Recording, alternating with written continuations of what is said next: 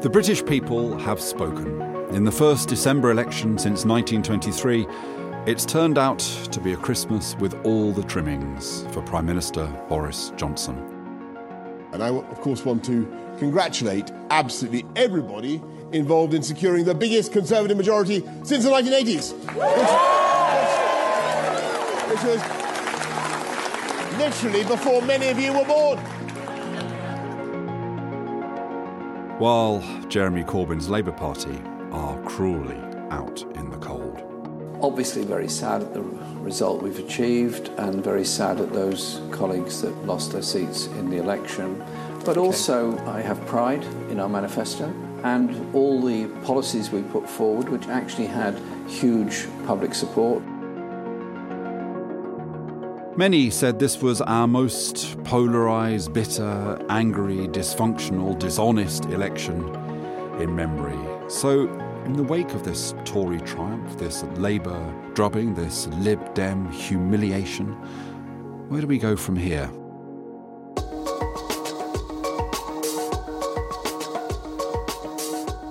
With Britain now finally set to leave the EU on the 31st of January, will we see our politics becoming even more tribal, even more divided? Are the populist movements of the right and left here to stay? Or have we perhaps passed the high water mark? Will things get better now? Welcome back to Polarised, the podcast from the RSA that's all about the big divides in our politics and our culture and how to fix them. I'm Ian Leslie. And I'm Matthew Taylor. And this week we're asking,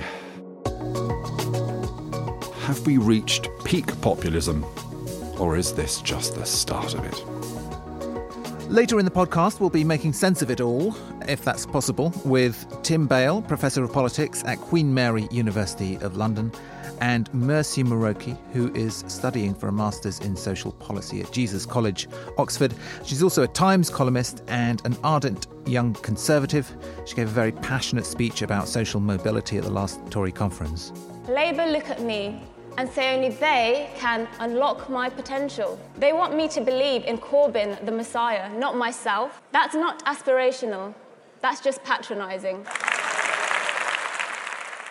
But before we hear from Mercy and Tim, it's time for our full disclosure segment. So I think I will grab this one in, and I'm going to talk about my huge triumph, which is I've had the two most liked tweets that I have ever... I've been tweeting for years, 12 years or something. I've got the two most liked tweets ever. So, many congratulations. Shall I read them? Please do. And the one I posted 4 days ago read, "The chances of Labour moderates winning back influence in the party are virtually zero. For the left, winning the election was an exciting fantasy, but controlling the party has always been the priority, and they will see the result as little more than a bump in the road." And then one that I did yesterday, which has got 377, and it's so exciting when you look at your phone, it's going up as you watch. And shouldn't get addicted to that, Matthew. It's no, very I know, dangerous. I know. I've put the bar in a particular place now, and it's like I won't tweet until I can think of something equally brilliant. But the second one, which I think you might have retweeted in, "Sorry," I said in my tweet, "if this is already widely known, but William Hague's Tory policies polled higher than Labour's before the Blair landslide in 2001. For voters, it isn't so much about individual policies as overall credibility to govern." Now, the reason I did these tweets, which of course are brilliant, is because I and many people like me, the kind of lost tribe of progressive centrists, are wondering whether or not now is the time to get back involved. I run the RSA, and in that regard I'm politically independent, but as a private individual, should I be, as some of my friends are thinking about, rejoining the Labour Party? Because now there is an opportunity after the Corbyn disaster to bring the party back into, or start to move the party into the mainstream. Or is that a forlorn effort? What do you think? It doesn't seem like a big bet. So I don't think it costs very much to join the Labour Party. £3, thanks to Ed Miliband. Right, so there you go. Yeah, thanks a lot, Ed. So why not just give it a go? So I think the reason is, and it's not really relevant to me because I'm old and, as I say, I run a charity, so I can't get politically involved particularly. But I think for the people I know who are thinking about it, it's a kind of psychic energy. It's like, do you want to go into rooms once again with people who have very fixed views, who have a tendency to wear lots of badges, who absolutely believe that there was nothing at all wrong with Labour's policy platform in 2019, and it was only the 3 Bs of Brexit, the BBC and Blair, bizarrely, that led to Labour not winning. Do you really want to spend your time... And who will stay in the room long after... Who will stay in the room until 3 o'clock in the morning, absolutely. So I don't know. Look, we need to move on, but I'm kind of quite interested in this because, there are most people in the Labour Party are not headbangers. They are radical. They felt that the kind of Blair-Brown project was too centrist. And, indeed, the world in some ways is more radical. People on the right talk about inequality. Climate change is a massive issue. So in many ways, there is a mood out there. And we'll talk to Mercy a bit later about neoliberalism and whether Boris Johnson is going to be a return to that or whether he's in a different place. So the world has shifted. So you would have thought that there's a possibility of something emerging here, which is more left-wing, of course, than the New Labour project, but yet a party that does care about competence, that does reach out, that is inclusive, doesn't just stand on one riverbank screaming across the riverbank, I'm right, you're all wrong, swim over to us. Or, and this goes to our conversation later, in these polarised times, the centre-left, the progressive centre, is being mullered everywhere around the world. Maybe it's just not time, and it would be silly to waste one's effort. After all, the Liberal Democrats are also in a terrible state. The Greens in this country, unlike the Greens in Germany, aren't really centrist. They're kind of sub-Corbynite in their politics. So anyway, I don't know what the answer to this is, but many people who could put a lot of energy into politics are thinking this through right now. Well, in the wake of this election, we are here today to consider what's next. And we've got some expert guests to help us talk that through. The fundamental question we're asking is, as Matthew said, have we reached peak populism, if there is such a thing, or is this just the start of a kind of new wave in British politics? Joining us to discuss that are Tim Bale and Mercy Muroki. Let's start by just asking us to sort of define our terms. Perhaps I can start with you, Tim. What is populism? Well, populism really is a tendency to pit the people against some kind of metropolitan elite that has betrayed them and that moves towards political correctness rather than common sense when it comes to policy. I can see you could apply that description to Boris Johnson's Tories. You could apply it to Jeremy Corbyn's Labour Party as well. How do those forms of populism compare to the populism in other Western democracies, including European ones? Well, I think obviously that both Corbyn and Johnson have been compared to populists in other countries, most obviously Trump in Johnson's case. In Corbyn's case, we're talking about left-wing populists like Syriza, for example, in Greece, and Podemos in Spain. There certainly are some similarities there. I'd have to say that I think the comparison with Trump is a little bit overblown, except to the extent that I think Johnson does borrow frames and tropes that Trump will use. And to some extent, that gets to the heart of populism in the sense that it's often a style, as it were, rather than something that is associated with particular policies. So it's very easy, for example, to call any effort to make immigration policy more restrictive, for example, populist. But that ain't necessarily so. It depends partly on how you actually frame why you're doing that and how you're doing that. And it seems to me that one of the interesting things here, Tim, is that I think kind of liberal centrists might have fondly imagined at some point in the past that it's all very well being a populist in opposition, but it's very different being in power. As Mario Cuomo famously said, we campaign in poetry, we govern in prose. But yet what we've seen over recent years is a kind of new technology of populism in power. Whether it's Trump or Orban or Putin or going further back, Berlusconi. So what are the differences between campaign populism and governing populism? Well, no, I think that's right. I think there was always a sort of comforting assumption that somehow once populist politicians got into power, they would drop that sort of stuff and actually begin to concentrate on governing. But you're right, all around the globe, we've seen people come into government and actually not drop some of the framing and some of the tropes that they use. Another example would actually be India. It's not just, Europe or the United States of America that this happens. I think when we're looking at Johnson, and particularly when he took over before the election, some of the things he did clearly were actually pretty populist in government. So, pitting Parliament versus the people, to some extent, I think, undermining the judiciary the attempt to prorogue Parliament, and the criticism of the judiciary when they, fought back, as it were, against that. And now the BBC, I see, that which is going for your national broadcaster. That's pretty populist trope as well. Yeah, that's right. And there's a great book by Levitsky and Ziblatt actually on how democracy dies. And if you look at some of the things that Johnson did in the 2 months running up to the election, he actually ticked some of the boxes and the criteria that they use for that, which is clearly a little bit worrying for some people. Yeah, OK. But you don't think that Boris Johnson, if I understand the piece you wrote at the weekend, you don't think he's outside of the mainstream of Conservative leaders? No, because I suspect that what he was doing for those 2 months was all about winning the election and all about, in so doing, moving towards the whole getting Brexit done thing. I'm not sure necessarily that will set a pattern for the next 5 years.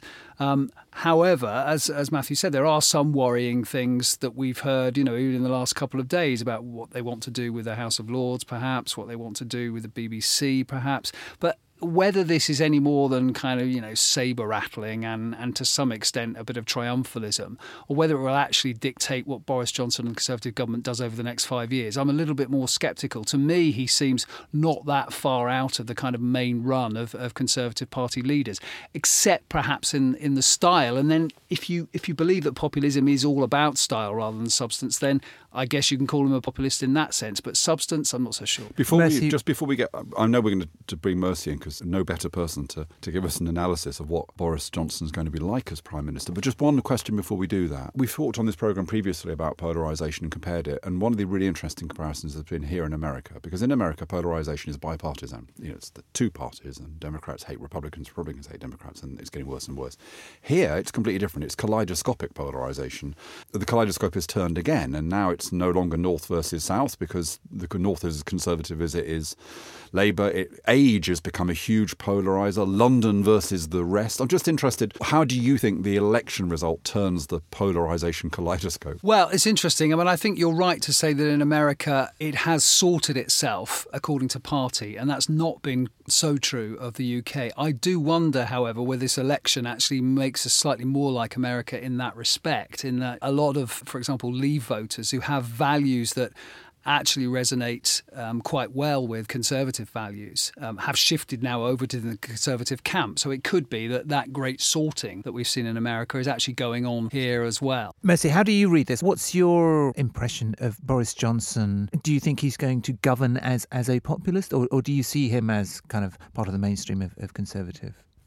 Well, I think firstly, he's been very popular actually, and he has kind of managed to mobilise I've noticed quite a lot of young Conservatives, and I think this has been reflected as well in the election results, where we've had a lot of 20-year-olds being elected. So, for instance, we have Sarah Brickliff, who's 24, Nicola Richards, 25, and Dahina Davidson, who's 26, all young women, young female Conservatives. I'm not arguing. He's certainly popular. Yeah. He's just won a huge election result. Yeah, I agree with Tim about the extent to which you can compare Boris and Trump in respect to them being populist leaders. I think the election result, because he's garnered so much of the working class votes, they're going to very much have to take consideration of this. So I think over the next few months and over the coming years, there's going to be a lot of strategy in regards to how they can appeal to the voters that they've just gained from northern working class communities. So I think it will change very much the way the Conservative Party looks and is governing. And if I read you correctly, effectively you're saying there'll be a leftward, if anything, a leftward turn from the Conservative Party versus a rightward. Yeah, to an extent, I think the right-leaning factions of the party, of the Conservative Party, which the ERG are kind of the figureheads for, I think, if anything, they might be emboldened, because they'll say, well, you went into the election promising Brexit, we've been the ones who are pushing Brexit, and now we have a mandate which shows that this is what the country really wants. So I think some of the more right-wing factions will be emboldened because they'll see the election results as a mandate. But on the other hand, because of the election results, because they took so many working class seats, there will be that sort of conflict as well. But I think we have to remember that actually a lot of these communities, they have sympathies with culturally conservative views as well. So we've seen kind of blue Labour or whatever it's called, coming up because they do want a leader who's patriotic, which they didn't see in Jeremy Corbyn. They kind of saw him as always against Britain. They're sympathetic towards kind of traditional views. Do you think, Mercy, do you want Boris Johnson to calm down a bit? Do you want him to be less gaffe prone? Do you want him to be somebody who looks as though he is slightly more circumspect in the judgments that he makes, that maybe demonstrates slightly more care for historic institutions like the BBC or whatever? Or do you think it's important that he carries on being edgy? I mean, it's been said of Putin, I'm not comparing Boris to Putin, but it's said of Putin that Putin's governance style is basically summed up as always be interesting, never be predictable. And in a sense, Boris has an element of that about him. Do you think it's important that he continues to be like that? To an extent, that is a lot of his appeal. And where I do sort of see comparisons with Trump, I see very few, but where I do see them is the fact that he wears his heart on his sleeve, basically. And I think people appreciate that.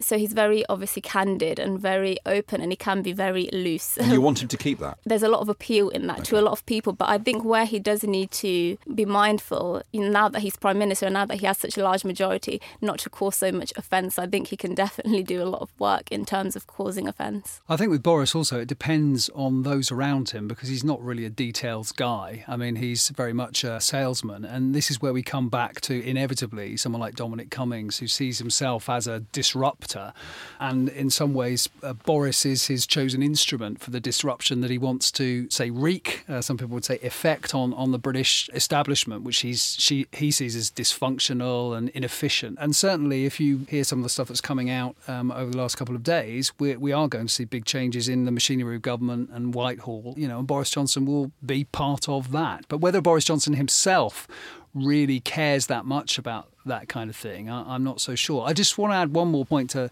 something that Mercy said, which was I think there is a belief on the part of some people in the Conservative Party that as long as they sort of throw a bit of value stuff to these working class voters, a bit of sort of red meat on immigration or something, it'll all be okay and they don't have to do too much for them in terms of economic and social policy. But it does seem now there are a lot of Conservative Party people arguing that actually, that it can't be like that. That's not the equation that's going to work. They're actually going to have to do something for these people, and that delivery, competence is as important as the value stuff. But that's quite important, isn't it, Mercy? Because if you look at the Cameron record, for example, and austerity, there's no question that it impacted the poor hardest. There's no question that it was largely regressive in its impact, the benefit squeeze, the cap on public sector pay, etc. It's difficult to see how such policies can be sustained, and that does mean a shift away from, certainly as Ian was implying, a shift away from traditional conservative economics into something which is more interventionist, more distributionist, which recognises the importance of the social fabric, for example. Yeah, and I think they will have to very much strike that balance. Boris has obviously positioned himself as somebody who does want to roll back austerity, and I think that will resonate with a lot of the communities that he's going to have to appeal to much more now. So I think rolling back austerity will definitely be a key thing for that. Labour manifesto, I think there's a feeling that they went a bit too far with their economic policies. Not in Labour ranks, it doesn't seem to be. No, but from the Labour voters who switched to Conservative, yes. I think about 17%. Meanwhile, back in the real world. Yeah, 17% said it was their economics, and then over 40% said it was the leader who made them switch Conservative. So I think we'll be about striking that balance between not rolling too far back that you lose the Conservative base, but rolling back enough so that you can actually keep the basis that he's gained after the 5 years. But then what a lot of people said about the Labour manifesto, I would ask of the Conservatives now, where is the money going to come from, in that every single economic analysis of Brexit suggests that it is going to lower the rate of growth. So that means Johnson is going to have to borrow, really, to do what he wants to do. And also I think there's a slight fallacy on the part of some Conservatives, and certainly Conservative commentators, in thinking that somehow it's all about infrastructure, that it's all about investing. Well, actually, if you build hospitals, you have to put staff in those hospitals. So current consumption is going to be a big drag, I think, on the Treasury. So they are going to, I think, really have to sort of fundamentally think about whether they can do this and whether they can persuade people that they do. And that takes us back to the essence of populism, it seems to me, which is if events turn against the government, when events turn against the government, because being a government is just tough. It is the response, OK, we're going to have to adapt, we're going to have to respond, we're going to have to engage people in a kind of more open conversation about what we do in these challenging circumstances, or is it to double down and say the only reason we're going through this is because of the European Union or because of the BBC or because of migrants or whatever. So coping with events it will be the test. Well, that's what reveals whether or not you're a populist or not. If they respond to that by blaming immigrants or if there's some kind of racial rhetoric, then you'll see what I think would be the classic, Tim will correct me, that's the kind of classic populist response to trouble. But, I mean, Mercy, how likely do you think that is? What's your view on what's the kind of, on the kind of Johnsonian or conservative attitude to immigration and to race? Well, for immigration in particular, I think, I mean, obviously their policies for an Australian-style points-based system. And that's one of those phrases. It's one of those phrases that everyone uses and virtually nobody knows what it means. Exactly. I mean, so I think the crux of that, how they've kind of positioned themselves and their policies, is that it's about fairness. And I think that has resonated. So this idea that they're restricting immigration, we're actually just making it a fairer system for everybody. I think as long as they kind of continue with that characterisation, then, I think that's going to work for them. Can we go back to this question that you raised before, Tim, which is the kind of story we're hearing about Dominic Cummings' desire to kind of really, throw the Whitehall system up in there. Now, let's face it, Whitehall is not perfect by any means, and it's also been labouring under Brexit for a long time. All the talent's been sucked up in relation to that very often. What I hear is that for Cummings more than anything else, it's about pace. He wants to be able to do things quickly. He finds the Whitehall's capacity to slow things down, to overcomplicate things, deeply frustrating. Now, Tony Blair went into Whitehall saying he was going to transform it. David Cameron, I mean, do you remember Steve Hilton? And Steve Hilton left the system after 2 years saying it's everyone's fault except Steve Hilton's for the fact that he didn't manage to achieve very much at all. Do you think this is different from the fact that every Prime Minister says they're going to change Whitehall? Do you sense something different? And if it is, what would it be? Is there a model out there of a different form of governance that could be adopted?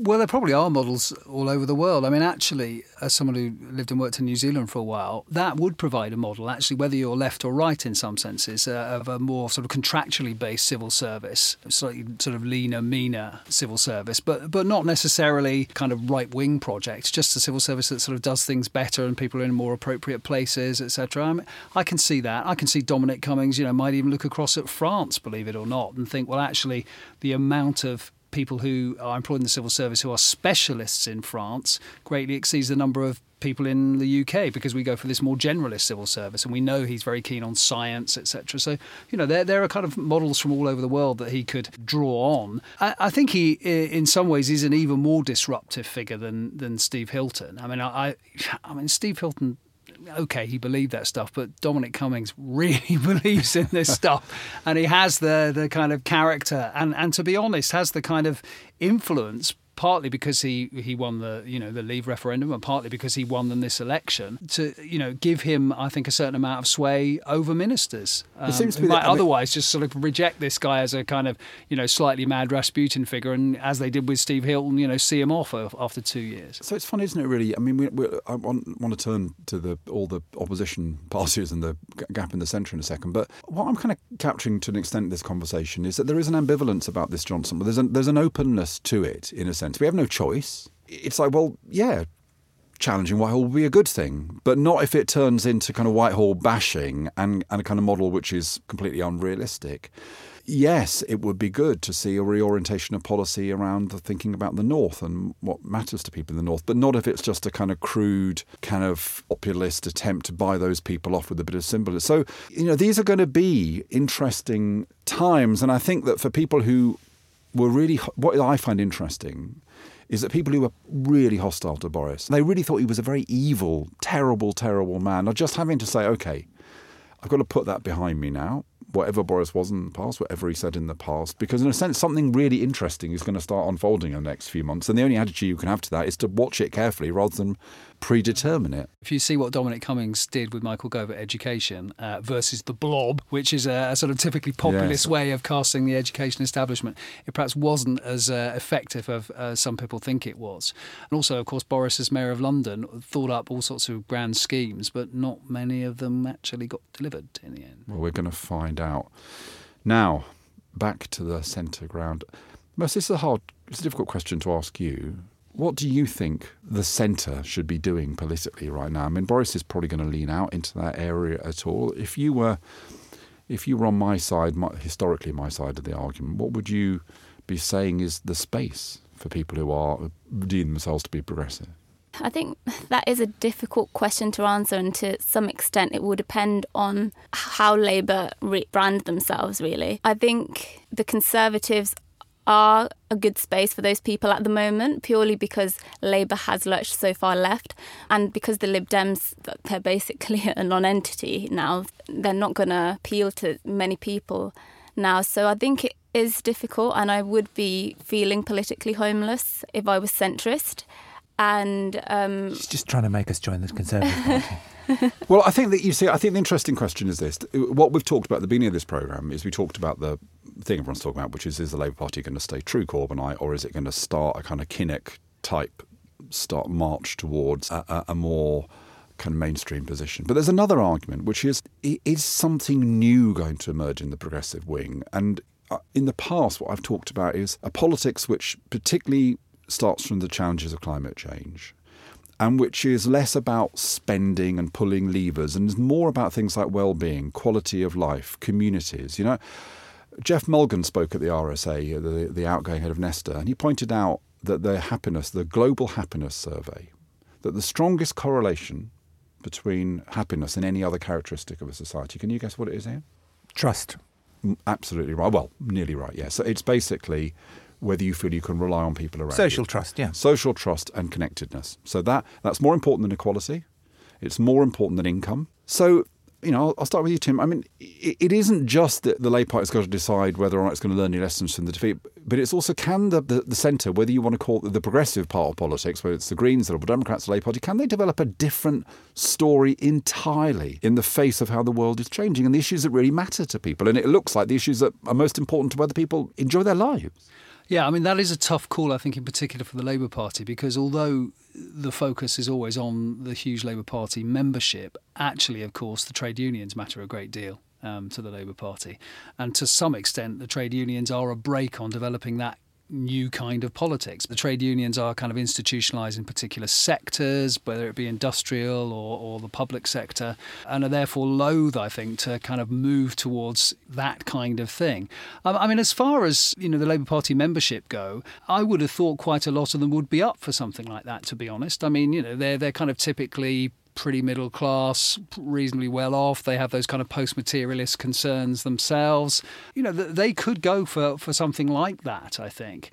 And do you think it would appeal to young people, mostly, like a kind of politics that's more to do with quality of life and well-being and in the context of sustainability and all of that? I mean, obviously, you're different to many of your peers because you are a Conservative and out and proud as a Conservative. But do you think that would appeal or have a broader appeal, that kind of politics? Yeah, I definitely think it would. I mean, obviously, the environment is the issue that separates younger people from sort of the other age groups most significantly. So I think any party that kind of centres itself on well-being in a holistic sense will definitely have, you know, mass appeal for young people. I think the issue is that so many of the parties kind of tried that this election and it didn't necessarily materialise into, you know, electoral success. So it needs a leader. I mean, it's not politics that it needs to be articulated. Exactly, yeah. And it also needs to make sure it separates itself from the sort of, you know, crystals and circle dancing kind of side of that agenda. Well, that's a branding challenge, Ian. What do you think it's possible to articulate that politics without ending up in circles and crystal dancing? It all sounds quite sort of abstract to me. And it's the kind of talk that Labour falls into after an election defeat. We start hearing about these big kind of lofty notions of trust and communities and how we've got to kind of look for different ways to make change outside of Parliament because we can't win enough MPs to actually make change. So I'm looking forward to another 2 years of that. Yes, I hear that. But I still think that if you think climate change is real, it is noticeable that it just did not surface in this election campaign at all. But this is a big challenge for Boris. You know, we are hosting the next round of the climate summit process. And, you know, we could make that a big national moment. You know, we've got this target and all of that. Or else it could be relegated behind Brexit and all sorts of other things. Yeah, I was going to say, I think that is interesting because one thing, you know, Johnson's talk of infrastructure, etc., tends to be focused, at least, you know, as most people understand it, on, for example, road building. Now, if he moved off that towards Green New Deal stuff like insulating houses, which actually would be a very important thing to do, then he could actually kind of command that ground as well as all sorts of other centre ground if he was bold enough to do it. He can. I think, you know, who was one of the most effective kind of environmentalist ministers of the last government was Michael Gove. So I think, again, they will incorporate that in, you know, if they're sensible. They're just proving themselves to be better at colonising the centre ground than Labour are. But, you know, what's new? Let's turn to a final question, because anyone listening to this would absolutely know one thing, and they'd know that this is being recorded in England. Because, of course, if we were having this conversation in Scotland, we'd be talking very much about a looming polarisation challenge. So I'm just interested, both of you, Tim and Mercy, in your view about that. I mean, on the surface of it, the fact that most Scottish people want independence, that most people, in fact, I don't know anybody who thinks that an independence referendum would not be won by the independent side now, the SNP did so well, and you have a Conservative government simply saying no, that looks like a situation that could escalate. Yeah. What do you think, Tim? Yeah, I mean, it looks like they're set on a collision course. And while Boris Johnson, you know, has been very firm in saying he wouldn't grant, because it's up to the UK Parliament to grant Scotland a referendum, I'm not sure that position is sustainable over time, particularly if the SNP managed to win handsomely the 2021 Scottish Parliament elections and therefore have a double mandate. They've, you know, won so many MPs this time around, and then they win that. They can point to opinion poll evidence perhaps at that point that there is demand for a referendum and demand for independence. I think it'd be very difficult for a British Prime Minister, you know, having established the precedent under David Cameron that the Scots have got a right to self-determination, to deny them that. And I don't think a British Prime Minister wants to get into the situation that we've seen in Spain, where they're sending in, you know, paramilitary police. Well, so Mercy, where do you think Boris? This is a wide spectrum from David Cameron, if you want to go, to Spain, if you want to go, and we don't want you to go, we're going to lock you up if you don't accept it. Where do you think Boris is going to be in that spectrum? Well, I mean, unless something dramatic happens, we're going to leave by the 31st of, you know, January. I was going to say October, but that's long gone. So I think the question then becomes, if Scotland does vote to be independent, what then kind of... And I think the Conservatives are going to very much frame it as, or people who don't want Scotland to leave, who are unionists, they're going to frame it as Scotland will not survive outside of the United Kingdom. So they're going to very much push that narrative. Yeah. Sorry to interrupt, but it's ironic on both sides, because that's the kind of argument that Remainers made. But also from the Scottish point of view, I just think it's hard to argue that, you know, we'll be better off on our own after arguing so passionately that we should be staying in the EU. This was something, by the way, that I thought should have been articulated much better by the Remainers in the EU campaign, because the idea that being in the EU meant you couldn't have your own culture, your own policies, your own autonomy. It's ludicrous. Scotland's not only in the EU, it's in the UK, but yet it feels like a completely separate country. So, you know, it does look as though things are on a collision course. But in the end, can Scottish people be bothered when actually the UK does not really make a great deal of difference to your day-to-day life? We will find out. Mercy, Tim, it's been absolutely fantastic having you on the programme. We hope we'll have you back again in 2020 to see how things unfold. Just before we go, we end each episode with a provocation, something that shifted the way we look at the world. And often those provocations come from one of my favourite emails every week, which is your newsletter. And once again, it contains something fascinating this week. So tell us about the secret traits of successful people. Yeah, so this was just based on blog post, essay, whatever, that I read by Paul Graham, who is an American entrepreneur and just a very interesting thinker. And he said, look, you know, if you look at the traits of very high achieving people, there are things that we are used to talking about, like talent or conscientiousness, luck, and so on. But the thing I think that comes up and again and is slightly sort of underestimated is the ability to get obsessively interested in something for its own sake. So you see, whether it's Mark Zuckerberg, who's obsessively interested in coding, he turns it into a, multi-billion-dollar business. There are plenty of other people who don't do that, but have that trait, which is to be able to take something and really, really get into it over a sustained period of time, a kind of narrow interest that they just really want to get into. And I thought it was really interesting. It's something that I've thought about in the past, and I don't think I haven't seen it sort of named or talked about in the psychology literature, but that ability just to be interested in something and really get into it and sustain that, it does seem not just something that's more likely to make you successful, but also kind of good for you. Like, it gives you a sense of purpose, right? And these people who really get into things just sort of feel. But do you have to have that as a leader, or do you have to have, as a leader, is it enough to have people like that around you? I would say the latter. So leaders, I think, are actually more effective when they're generalists. Well, it can go either way, but I do think that if you are a generalist, you need specialists around you, and specialists, they're people who have that trait. And I would love, even if it's just, I would love my children to have that trait, right? But it's not something that you can teach or coach for. Unlike the other things you can kind of develop people's talents. You can help them to be more conscientious and more disciplined. But I think telling somebody that you need to just get obsessed by this is just not something you can do. And so I think it really is perhaps the biggest kind of element of luck of all. I said goodbye to Tim and Mercy, but they're still here, so I'm going to have to ask you both before we finish. Are you like that, Mercy? Do you have is there something you have an obsessive interest in? Yeah, sadly, it's been politics. Right. Since I can remember, so. Okay, yeah. Good. Tim? Well, apart from Strictly Come Dancing. Were you happy with the outcome? I was, actually. Either of the two Ks winning would have been fine for me. So Kelvin winning is good. And of course, I'm an academic, so obviously I am obsessed with politics, just as Mercy is, but perhaps in a less practical way. We were going to talk about whether or not Boris Johnson has that trait. He's obsessively interested in his own political advancement. That's his kind of single-minded obsession. But what's interesting to me is that if a democracy is functioning like reasonably well, then actually that can work out well. If he succeeds, which is, big if over the next few years, his kind of obsessive interest in his political advancement will now mean giving much more attention to some of those communities in those northern seats that didn't get any attention much attention for the last 20 years. So, yeah, that's kind of Adam Smith's invisible hand, really, in a way, isn't it? Right. Just, it might not be in his particular interest in terms of the sort of emotional political side of it to help all those people, but if as a byproduct of his ambition, exactly, that's what happens, then who's to argue with it? Well, we are going to find out.